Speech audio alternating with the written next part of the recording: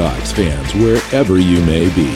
Welcome back for another edition of the Seahawks Playbook Podcast. Join your host, Bill Alvstad, and co-host, sports writer and football analyst Keith Myers, as we talk Seahawks football.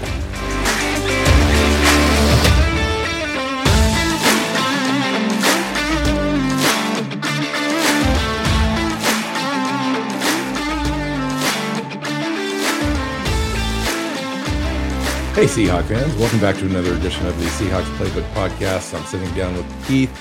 Welcome to the show. Hi Keith. How's it going? Are you feeling any better 24 hours later? After our angry show? Yes.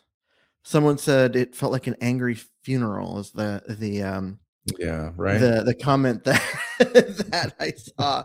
So I thought that was actually like hilarious. So I'm like, it's funny. I can talk over you and lash out, and it usually doesn't initiate a tangible response from you. But boy, you let me have it yesterday at one point, and I was at one point it was like this is serious. Yeah, this is serious. I'm now paying attention on high alert. So yeah. I mean, yesterday's show is kind of cathartic. In case you couldn't tell, like it was rough in the beginning, but at the end you kind of just reached that point of acceptance. We went through all the layers of death and acceptance and anger and frustration and. Yeah, I know, right? And then, after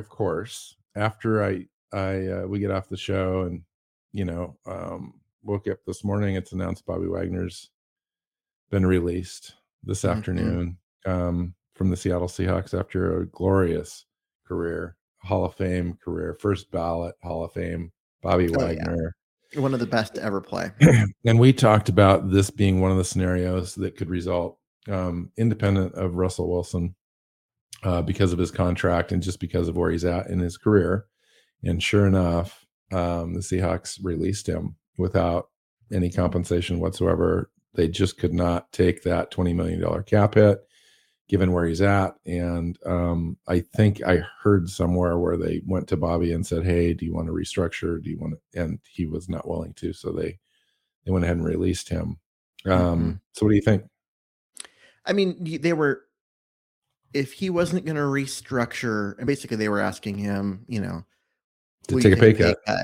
And he was like, nah, I'd rather hit the open market and see what I can get than just take what you think I'm worth. And I don't blame him. And so he wanted to have that opportunity and they gave it to him. The other thing is that no team was going to give them anything. He's got that $20 million cap hit. Nobody was going to give the Seahawks a draft pick for a linebacker with that kind of cap number.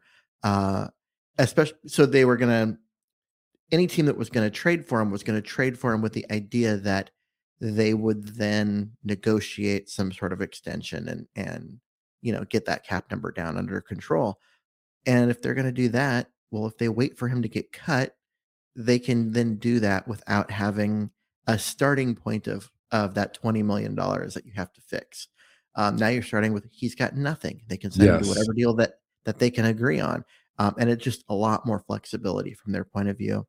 And why give up a draft pick to be in a worse situation?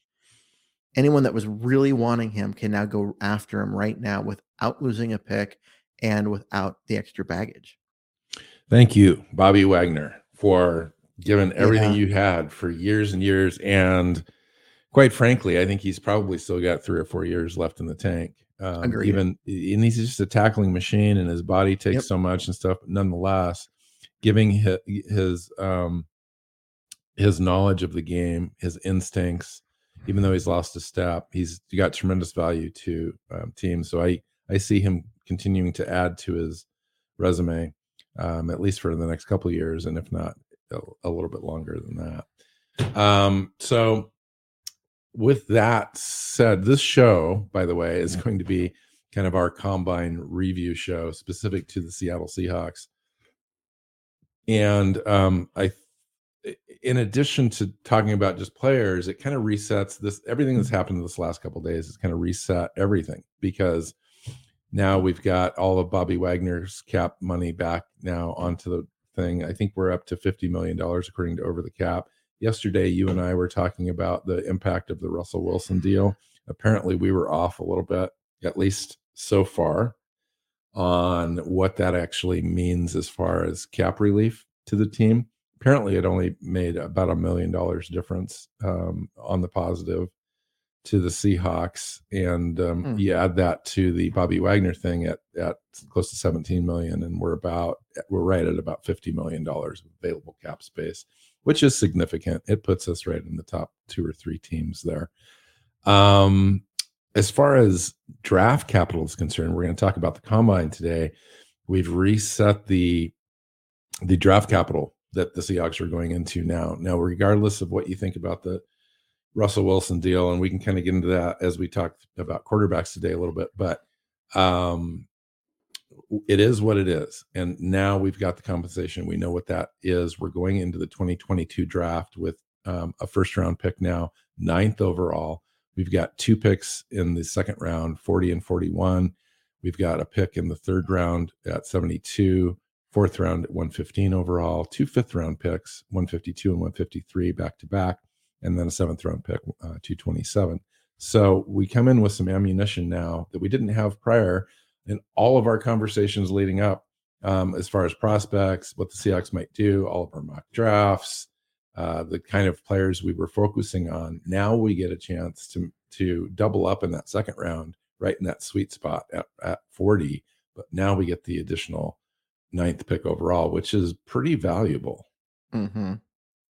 So what are your thoughts initially, before we start talking about players, what this does to the Seahawks' ability to move around in this draft, to accumulate a lot of depth and young talent?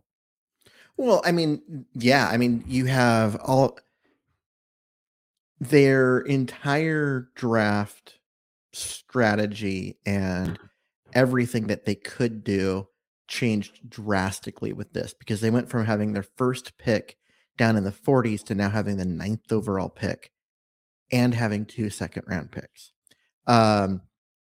So yeah, because now they've got 9, 40, and their old pick, which I don't remember the number, but even if they want, they could take that 9th pick, drop down to 12th, and add a 3rd round pick.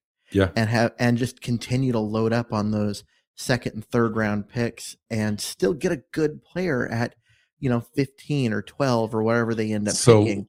So yeah. So let me show you this, because I ran this mock draft about 15 minutes before you knocked on my door, and here we are. I'm going to share my screen really quick and show you a mock draft that I just did with a small little trade. And what I did is I traded with the Cleveland Browns, our 9th pick overall. I moved back to the 13th pick, picked up round 3, 78 overall, round 4, 105 overall, round 6, 191. That's a little rich. It's probably, one of those picks. The 378 is realistic there for that move back.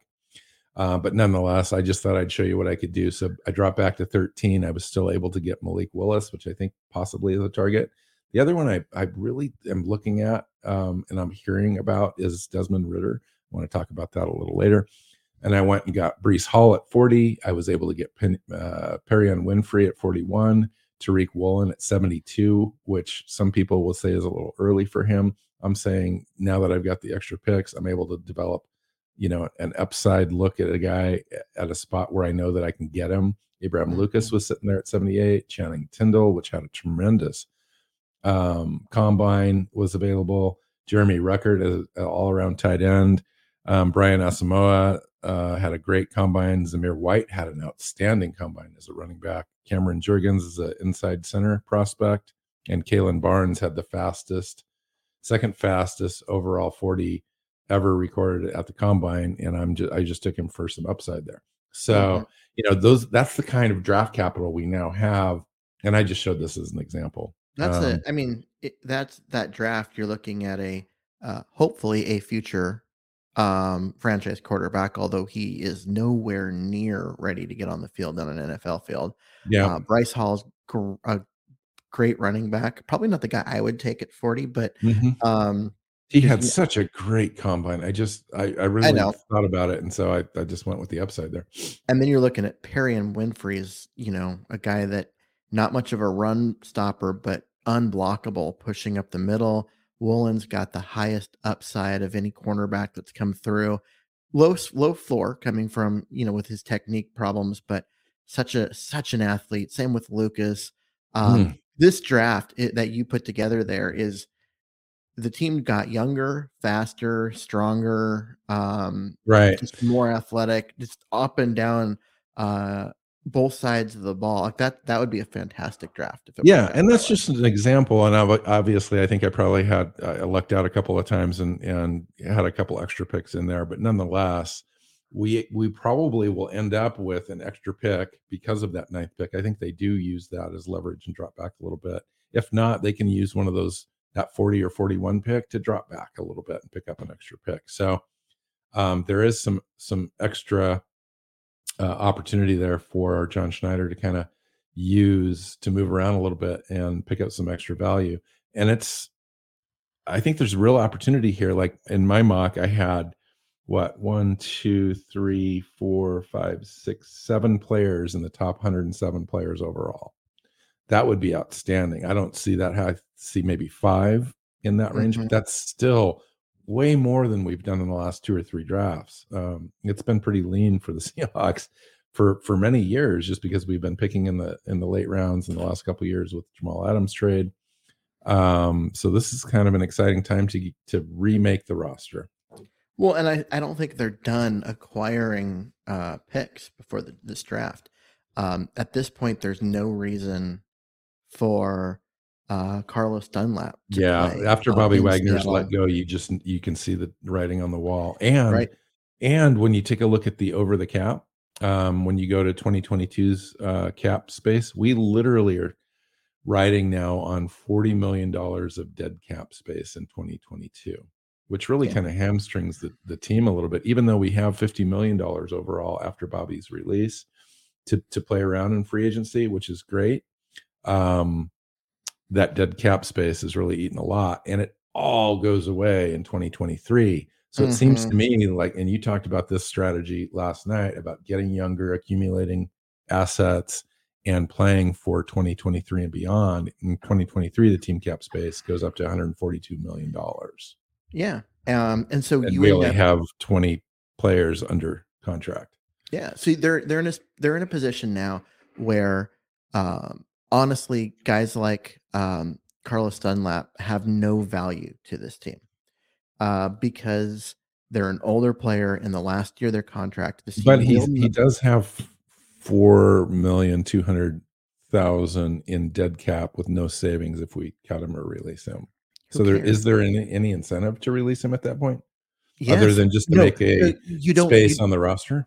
I mean, you can do that, but why release him? His cap number for his talent is $4.2 completely, million. Yeah. yeah, it's not bad. And so to a team's going to want him. Mhm. Go get a draft pick for him that you Yeah. can Yeah. use. No. You're right. You're right. Yes. So, and I mean, you look at him, he's not the only one. There are other guys out there that I'd be like, go make a move. If you can get anything for Jamal Adams right now, you take it.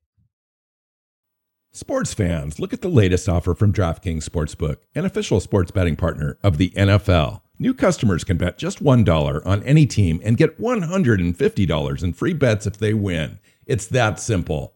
If Sportsbook isn't available in your state yet, you can still take your shot at a big payday. Everyone can play for huge cash prizes with DraftKings Daily Fantasy Football Contest. DraftKings is giving all new customers a free shot at millions of dollars in total prizes with their first deposit. Download the DraftKings Sportsbook app now. Use promo code TPPN. Bet just $1 on any NFL team and get $150 in free bets if they win. That's promo code TPPN at DraftKings Sportsbook, an official sports betting partner of the NFL. 21 and over minimum age and location requirements vary by jurisdiction. See DraftKings.com/sportsbook for a full list of requirements and state-specific responsible gaming resources. Void where prohibited. Minimum $5 deposit. Gambling problem? Call 1-800-GAMBLER.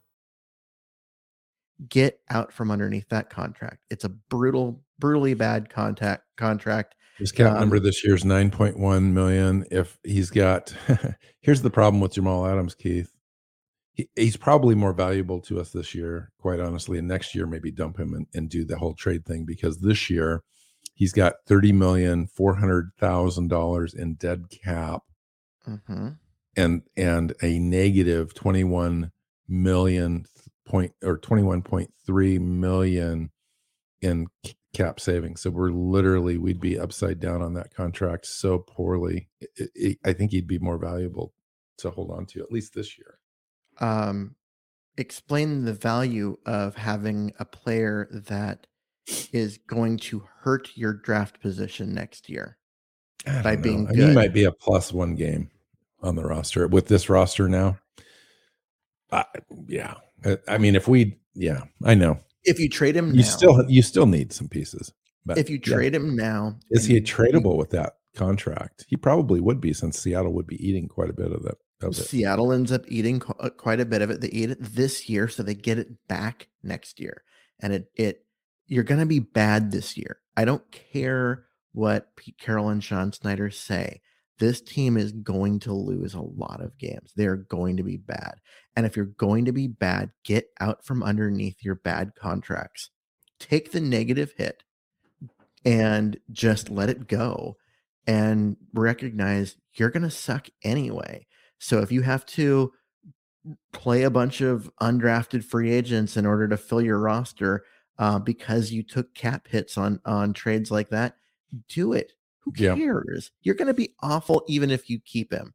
So let him go, so that way a year from now you've got that cap space back and the draft assets that you accumulate. Yeah, I agree. So I mean, it would even make sense at this point to take future draft picks for players like Jamal Adams. Instead of taking a 2022 away from somebody, maybe you take a 5th round 2022, and then you take a 2nd round 2023. He's off your books, and you've accumulated that asset for next year. Just a little quirk in the whole Seattle cap space thing now. Poona Ford has become the highest paid Seahawks player in 2022 now, just eclipsing by $25,000 Tyler Lockett. And Tyler Lockett's openly being shopped, I hear. I've heard mixed signals on that. But I mean, that wouldn't be surprising either, given your idea of strategy on clearing the books. But they still want a roster to compete with in 2023, if that's the plan too. So you don't want to jettison everything you've got. Yeah, but you look at where Lockett is. I just don't see. Are you really competing in 2023, or are you competing in 2024? Yeah, well, you're going to start. You're starting the clock over. You're starting the clock over in 2023, but you don't expect to truly be competitive for a Super Bowl until your quarterback's 2nd year. And so at a minimum. Yeah. And so you're looking at, how old's Lockett going to be? Is he going to what's his contract look like? Are you going to be able to keep him around beyond that? You would think too, somebody might flip a 1st round pick for Tyler Lockett right now, especially if Seattle's eating a ton of his contract, and he's got a serious upside still. I mean, he's coming off 4 straight years of 1,000 yards receiving. He's a good player. He's a top 10 wide receiver in the NFL by almost any measure. Yep. Except for reputation. And that would and should, in fact, maybe a team like Denver would come after a guy like Tyler Lockett. Especially if Russ is like, hey, you know what? Go get me my guy, because he and I play well together, and you won't be sad about it. I mean, problem Denver, is that Denver does have a lot of weapons, but I mean, Denver, maybe we get a younger player in return on something like that. I don't know. yeah, I mean, Denver also doesn't have any draft picks now for which to trade for because they gave them all to Seattle already. So let's talk about some players out of the combine. I loved the combine actually. It was kind of a fun watch this year. Lots of players stood out. I've got just random players to talk about, Keith. I don't know how you kind of put your list together, but I was just going to talk about some guys that are kind of on my Seahawks radar. I thought I'd start with Abraham Lucas. I thought that I was really impressed with the athleticism that he showed. Ran a 4.92 straight line 40, which is fine. His 10 split was great. At 6'6", 315 pounds, ran a 4.4 short shuttle and a 7.25 3 cone. He met with the Seahawks in Indianapolis. We know that. So that's an important factor. But when I watched him in the drills, Keith, that was the most impressive thing for me. The guy was smooth. His feet were quick. He looked really good. Out of all the prospects I watched all the way through, he was one of the most impressive, athletic, fluid, moving human beings out there. Yeah, for at that size, especially, like, he moves well. His feet are great. And he did better on things like the bench than I expected him to. So with those long arms, yeah. So he's a guy that I would watch. So I've got a question for you. So this guy has 42 starts in college football, and all of them came at right tackle. But he's got so many attributes that say that he's a left tackle in the NFL. Where do you marry that up? How does that happen for NFL teams? What do they do with that? So what NFL teams do with that is you draft him, you play him at right tackle as a rookie, and you let him learn. And while he's learning, you also get him reps at left tackle during practice and whatnot. And then you make the change at some point. Either your left tackle gets hurt and you move him over there and let him learn on the fly. At some point in his rookie year, or you wait until the next off season. And when you need, now you need a new left tackle because you traded one or you released him, and you move him over and you let him live there. He is a left tackle prospect because of his footwork, because of his ability to move, his long arms, his ability to protect, all of those things. He's a left tackle in the NFL. But you're right. He's only played right tackle. He needs an opportunity to do what he does, which is being right tackle. Let him be comfortable there while he takes his game from college level to pro level, and then move him over. So I wouldn't move him over in week one of his rookie year, because he's both taking that jump from college to pro, and you're taking him from right to left. There's just two different things. I would bring him on a little slower than that. But so one thing that I'll admit too is I watched this entire combine and I took notes for these shows that we're doing on the combine for all players, with the idea that we weren't even going to be starting our picks until 41. So most of the guys I wrote notes on are guys that are, second, third, fourth, fifth round guys. Now with the 9th pick, we've got an opportunity to go up and have a look around a couple of players that had outstanding combines that I didn't think we would even be in the neighborhood for. One of them would be Trevor Penning, Keith. Yeah. So what do you think about that? Oh man, like his combine was outstanding. Yeah, he's a guy. Trevor Penning is a guy that I've liked, through this process so far. At one point he was looking like he was going to be in the 40s. I'm like, Seahawks, go get him. Right. Right. And this was when we thought it was going to be Russ. I'm like, you go get him a franchise left tackle that you can stick out there. And, Russ is going to love that. He's going to be an improvement. It's going to be awesome.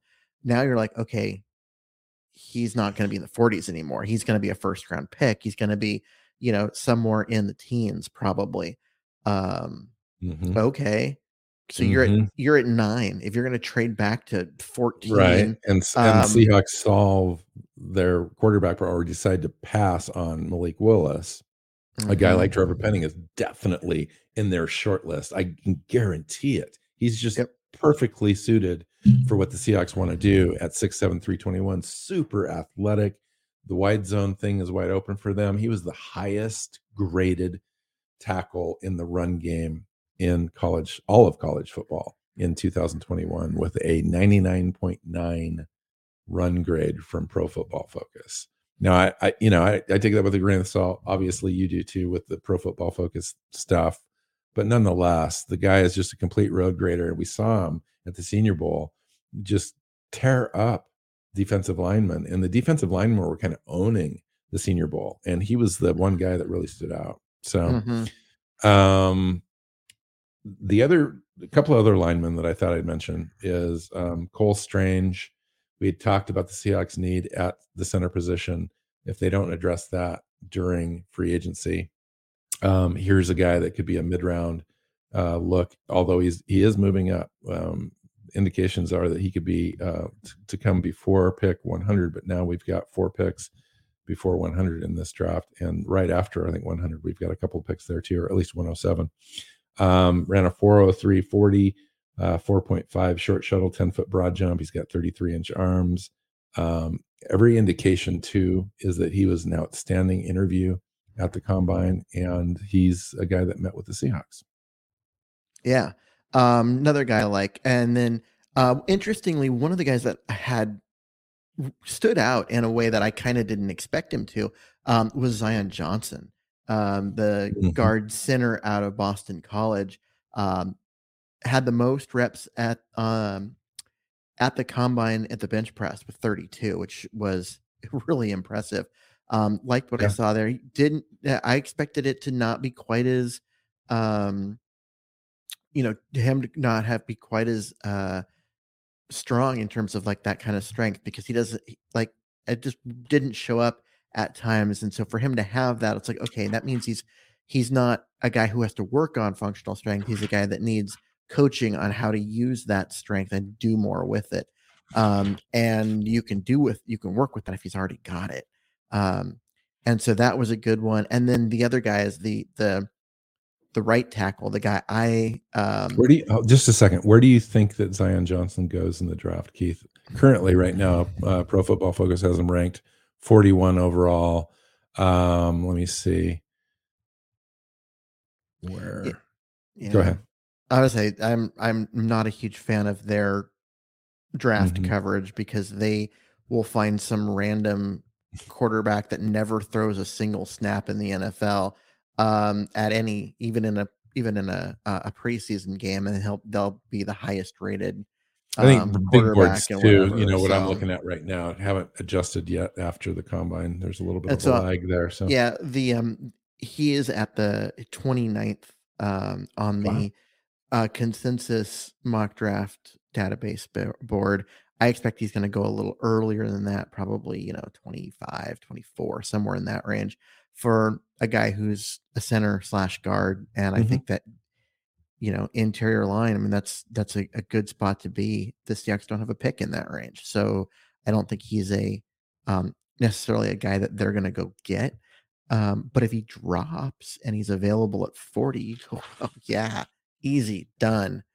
And the mistake they made last year in round 2 disappears, and you don't have to worry about that anymore.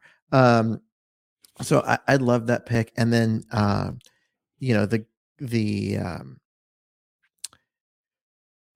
guy the right tackle, that is what I started with before, the guy that I like, Sean Ryan. Yeah, there's talk about him possibly moving inside. Yeah, I mean, there is. I think he's too tall for that. I think he's a right tackle, and it's going to be a good one. But you look at things like a 33.5-inch vertical jump is, the best of any offensive lineman.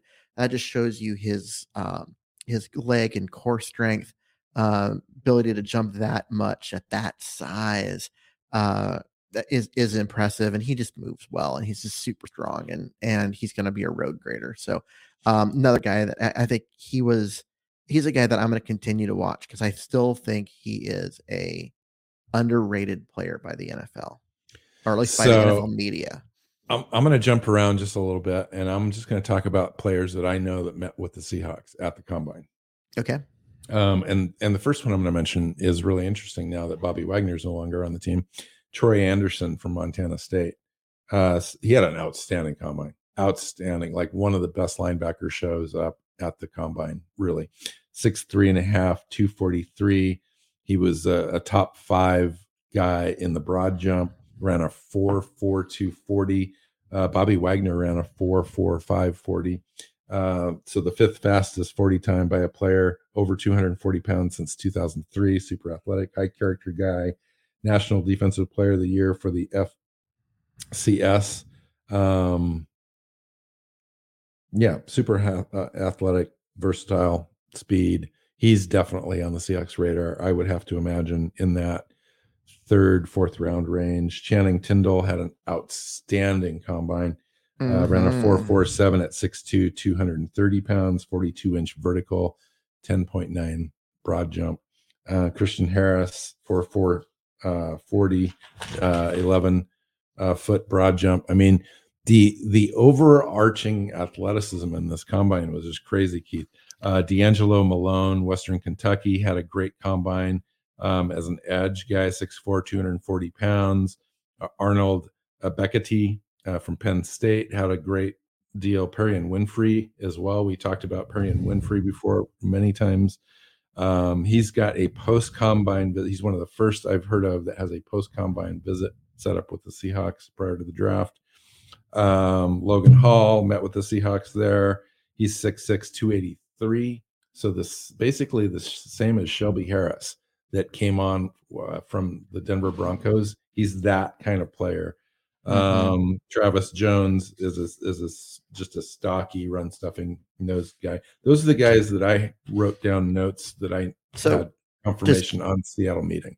Is Jordan Davis available at 9? Yeah, right. Defensive tackle out of Georgia. I mean, there's 2 players. There's 3 players that I saw that were available that I really stuck out for me, other than the tackle we mentioned earlier, Penning. Ahmad Gardner, Sauce Gardner as a cornerback at 9. One of the best corners probably come down the pike for a while that would be available there. Malik Willis, obviously, that we talked about. Jordan Davis is the guy, and then Jermaine Johnson would be the other guy that I think that the Seahawks were probably going to be very interested in. So Jordan Davis, I don't think he's there at 9. I honestly don't. If he gets past 6, I'm going to be.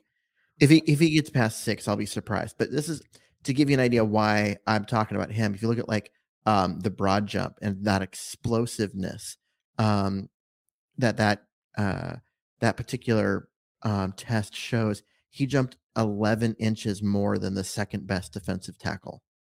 He jumped 10.3. The second best defensive tackle jumped 9.4. I mean, just he basically he tested in like the 95th to 98th percentile in every single thing that he did. Yeah, he did. He's just 340 pounds and he's running a 4.8 40. I mean, imagine jumping over 10 feet from a standing broad jump as a 340 pound individual. Yeah, that's some explosiveness in your legs. That is explosive. And it's not like he's just, a workout warrior athlete that doesn't have skills. It shows up on tape. It shows up on tape. He's just straight up dominant. Yeah. And I would not complain in it for anything if we stayed at 9 and picked that pick. Now, if we dropped back and he was still available and we picked up extra value and he was there, and say it was the difference between Jordan Davis and Jermaine Johnson, that's a really nice problem to have. Yeah. But I would choose Jordan Davis because that's the anchor. He'd be the anchor to your defensive line for years to come, where you build around that. Teams have to pay attention to him every single play, know exactly where he's at, double team him. It gives the opportunity for other players, even lesser players at the defensive end position and at linebacker, to be able to make plays. And he makes everybody around him better. Jermaine Johnson, he's fantastic. He's an athletic freak. He'd be amazing on the edge, but he's a one-trick pony out there on the edge. A guy like Jordan Davis is in the middle, clogs the whole thing up, gives you the penetration factor, makes everybody else around him better. I would do the Jordan Davis pick. Oh, absolutely. I would take. I mean, if Jordan Davis is there at 9 and they don't take him, I'm I'm not really going to be happy in no matter who they get after that, because That's this hard. guy, he's the best defensive tackle prospect that, in my opinion, since Ndamukong Suh. Let that part set in for a minute. The best defensive tackle prospect since Ndamukong Suh. And it really shows up on the tape. It's not like we just discovered this. It's been going on all season. He's just been the dominant force there at Georgia, and really makes the whole thing work there. I mean, and he doesn't get the credit because there's just so many players making plays all over the place. Yep, and that's the thing, he's the guy that does the dirty work. Because there's so many players, he doesn't have quite the stats that you'd expect. But he's a defensive tackle, and they don't ever tend to have stats. But it also meant that, teams like other guys were making plays. You couldn't focus on one guy, and he's the best player on the best defense. And I would, you got to take him. You got to take him. I want to go back to Keith, that we're having this conversation. I'm literally just trying to imagine Seahawks with a top 10 pick. It's like these options now, these type of players just have not been available. Last time the Seahawks had a top 10 pick, Earl Thomas and Russell Okung were the picks. And Earl Thomas, I think they dropped back and took him later. There's a guy, I'm trying to find him on the big board and figure out where he is Who's that? showing up, and I'm not finding him. He's a linebacker out of Florida, Jeremiah Moon. Do you have any idea where he is? He would be later.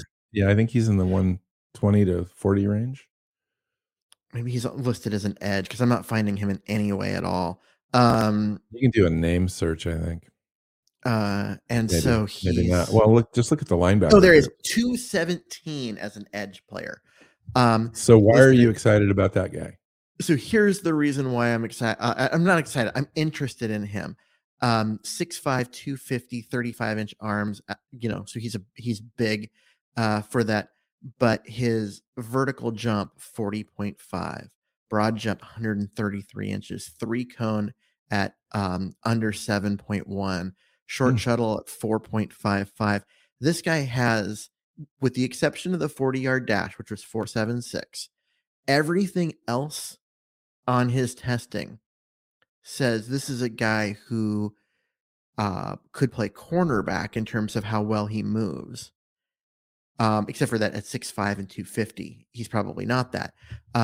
He's a linebacker, so he's got linebacker size, but he's got cornerback's ability to move in space and agility and power and coverage ability. Just athletically really interesting to me. And he's a guy that was not on my radar at all before the combine, because, well, there's a reason why he's listed down there in the 200s. As a sixth round pick on the big board. So I'm interested to see what happens with him. I need to go do some research because I don't know anything about him other than his combine. So just a guy that popped it to me, and I was like, I gotta go figure out what's going on here. All right. So I'm going to talk about a couple of Seahawks targets in the draft that I think the Seahawks would have on their big board. Zach Tom, left tackle in college. He's switching to offensive center in the NFL at 6'4", 304 pounds, 33 and a quarter inch arms, 10.5 inch hands, ran a 4.94 40, 4.44 short shuttle. It fits the mold of the new center that I think the Seahawks are going to be looking for to fit this outside zone type scheme. Just a name to watch in the middle rounds. I did write down Jelani Woods from Virginia at 6'7", 260. Ran a 4.61 40 at that size, 24 reps in the bench, which was tops for the tight end class. He's now they've got their new guy, Noah, from the Denver Broncos. So Jelani Woods might not be a target, but I thought that was interesting. The other guys that they would be looking at, I think, possibly in kind of that either hybrid role where they do both inline and receiving ability, or just inline, would be Greg Dulcich at 4.37 short shuttle and a 7.05 3-cone, which are outstanding. And then Jeremy Ruckert he didn't test, but he is meeting with the Seahawks, I understand. Another guy that I thought really helped himself in the combine, I mean a lot, and the Seahawks I think would consider later in the draft, would be Zamir White. 6'4", 214 pounds, ran a 4.40 with a 33-inch vertical and a 10.8 broad jump. So he's extremely explosive. Really helped himself out. Had some injury concerns in college, but he's a guy that totally fits their profile. Wide receivers had an amazing outing at the combine this year. This group of wide receivers is fast. They had 18 wide receivers at the combine that ran 4.49 or faster, and 9 ran faster than 4.4. So in the 4.3s. Velus Jones, which I thought would come in at like 4.3 or 4.7 or something like it. We talked about him a while ago. Came in at 4.31. Alec Pierce, who's a bigger guy at 6'3", 211 with a 40.5-inch vertical, ran a 4.43. Calvin Johnson 4.32. Christian Watson 4.36. Sky Moore. Not that Calvin Johnson. In case Calvin Austin. Sorry, Calvin Austin. Yeah. I wrote notes down for Devontae Wyatt out of Georgia at 4.7740 at 6'3", 304. Now imagine this. Jordan Davis ran a 4.78, so 1/10 of a second slower at 341 pounds. That's crazy. Joshua Pascal, I thought at defensive end had a great combine at 268 pounds. Had a 37.5-inch vertical, which shows the explosion that the Seahawks like there. Sam Williams had a good combine. Amari Barno had a good combine, kind of a round 4 guy, but at 6'4", 246 pounds with 34-inch arms, very long, 37-inch vertical, ran a 4.3640. 4.3640 for a linebacker, edge rusher. And this is a later round guy. This is a guy that was initially projected in like the 5th round range. This crazy Quay Walker had a 4.5240 at 241 pounds. So there's just so much talent there. Cornerback. We talked about Sauce Gardner. I thought he had a great combine.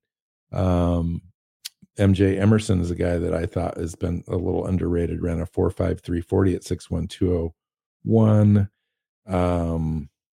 Tariq Woolen, Keith. Oh man, had a great combine at 6'4", 205, 34-inch arms, ran a 4.2640 and a 42-inch vert. And those are the only 2 drills he did. He did not do any of the other drills, which was a little disappointing. I wanted to see him do the 3-cone and show me his change of direction between that and the short shuttle. I wanted him to give me that. Part of the reason was that they didn't show the 3-cone very much as well as the short shuttle because it came after the workout drills. So it came very late in the evening, and a lot of guys opted out and all that kind of stuff. Yep. Zion McCollum is another corner, had a 4.3340 and a 39.5-inch vertical with a 6.483 cone. I mean, the list just goes on and on. At safety, Lewis Sign had a great combine. He's kind of a hybrid defender at the safety position at 6'2", 200 pounds, had a 4.3740, 11.1-inch broad jump. Percy Butler, JT Woods, another guy with 4.3640. I mean, the list just goes on and on. That's the whole thing that stood out for me at this combine is the Seahawks are going to be able to find some really athletic, fast guys. We've talked about that extensively, that's exactly what they want to add on the defensive side of the ball this year. Yeah. They need to add speed on defense. And they're going to be able to do it in this draft. And people who are like, upset about the Bobby Wagner thing, part of that is finances and all of that. And part of it is the guy is not the speed demon at linebacker he used to be. And they desperately need more speed on the field on that defense. And it was kind of telling that when he went out for the last couple of games and they had to bring in Cody Barton, who's not, he's a backup, and the defense didn't take a huge step back.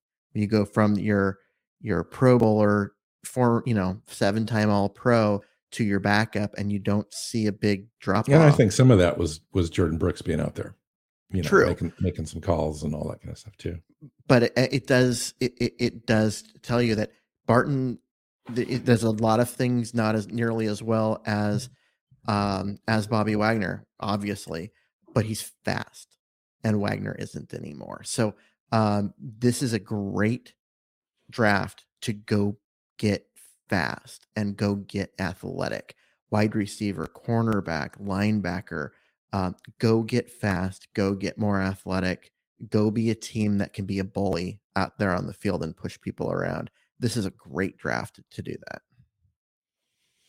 Yeah. It's just the strategy now with the extra picks is going to be really interesting. Are they targeting a quarterback at 9 or, top 15? Are they targeting another position that we could desperately use, like an interior pass rusher at the defensive tackle position, or an outside edge rusher? You could get one of the top 3 or 4 edge rushers in this draft, which is really a good draft to get an edge rusher. You could get the best linebacker at that spot. Obviously, the best quarterback. It's not a great quarterback class, but these guys aren't terrible quarterback class. But these guys are still first, second round guys in any draft, and I think that that's, you're still going to get some good value there. With Malik Willis, it's just going to be one of those things where you're going to have to be patient. The best quarterbacks in this class, which would be Willis and Pickett, would have been the 6th and 7th best quarterbacks last year. They probably would not have been first round picks last year. I agree. And going into this draft class, looking for a quarterback in the draft is not a place you want to be. It really isn't. Where should what should Seattle do with the 9th pick? Should they trade it? Should they use it? What should they use it on once they make it? They need to find the last time they had a pick this high, they went and got a player that they could build their entire defense around, both personnel and scheme, when they got Earl Thomas. They got a generational guy that's just going to transform everything you do.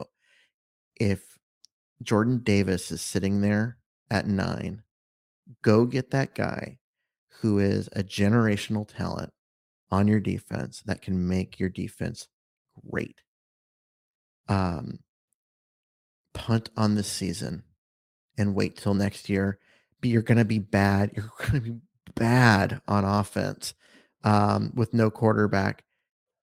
Go ahead and punt on the season. Get into you're in the top 5 of the draft going into next year, and go get a quarterback that can play, because these guys aren't it. So I'm sorry to say, these guys just aren't it. So go be okay with tanking for a year and go get a good one next year. Wow.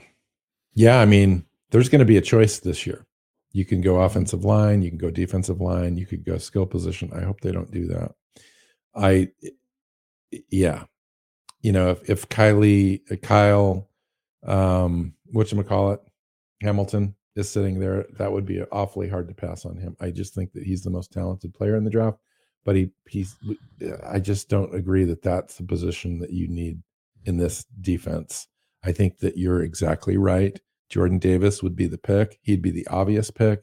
He'd be the pick I'd be most pleased to come away from the draft with. And then everything else just kind of falls into place after that. Trevor Penning would be another one that I could anchor. You could anchor your offensive line around a player like that. Or maybe one of the other tackles that's high on the draft boards falls. I wouldn't mind that either. Just investing in the offensive line like that, I think, is a great thing to be able to do, to give your new quarterback, whoever that may be, an opportunity to have great protection for years to come. Interesting. Wow. Lots of change. Like, I haven't really adjusted to it. Like, just thinking about the new draft capital, thinking about a team without Russell Wilson, how you plan that team, how you figure that out. Like, it's just going to be hard. I think the better idea for the Seahawks this year is what you just said: figure out that defense. This would be the great time now to address the defense. There's so much defensive talent in this draft. I think that's where the talent's at, especially with picks 9, 40, and 41, and 77. My goodness, if you'd spent 3 of those picks on defense and 1 on offense, I would have no complaints at all. Yeah. All right. Let's get out of here.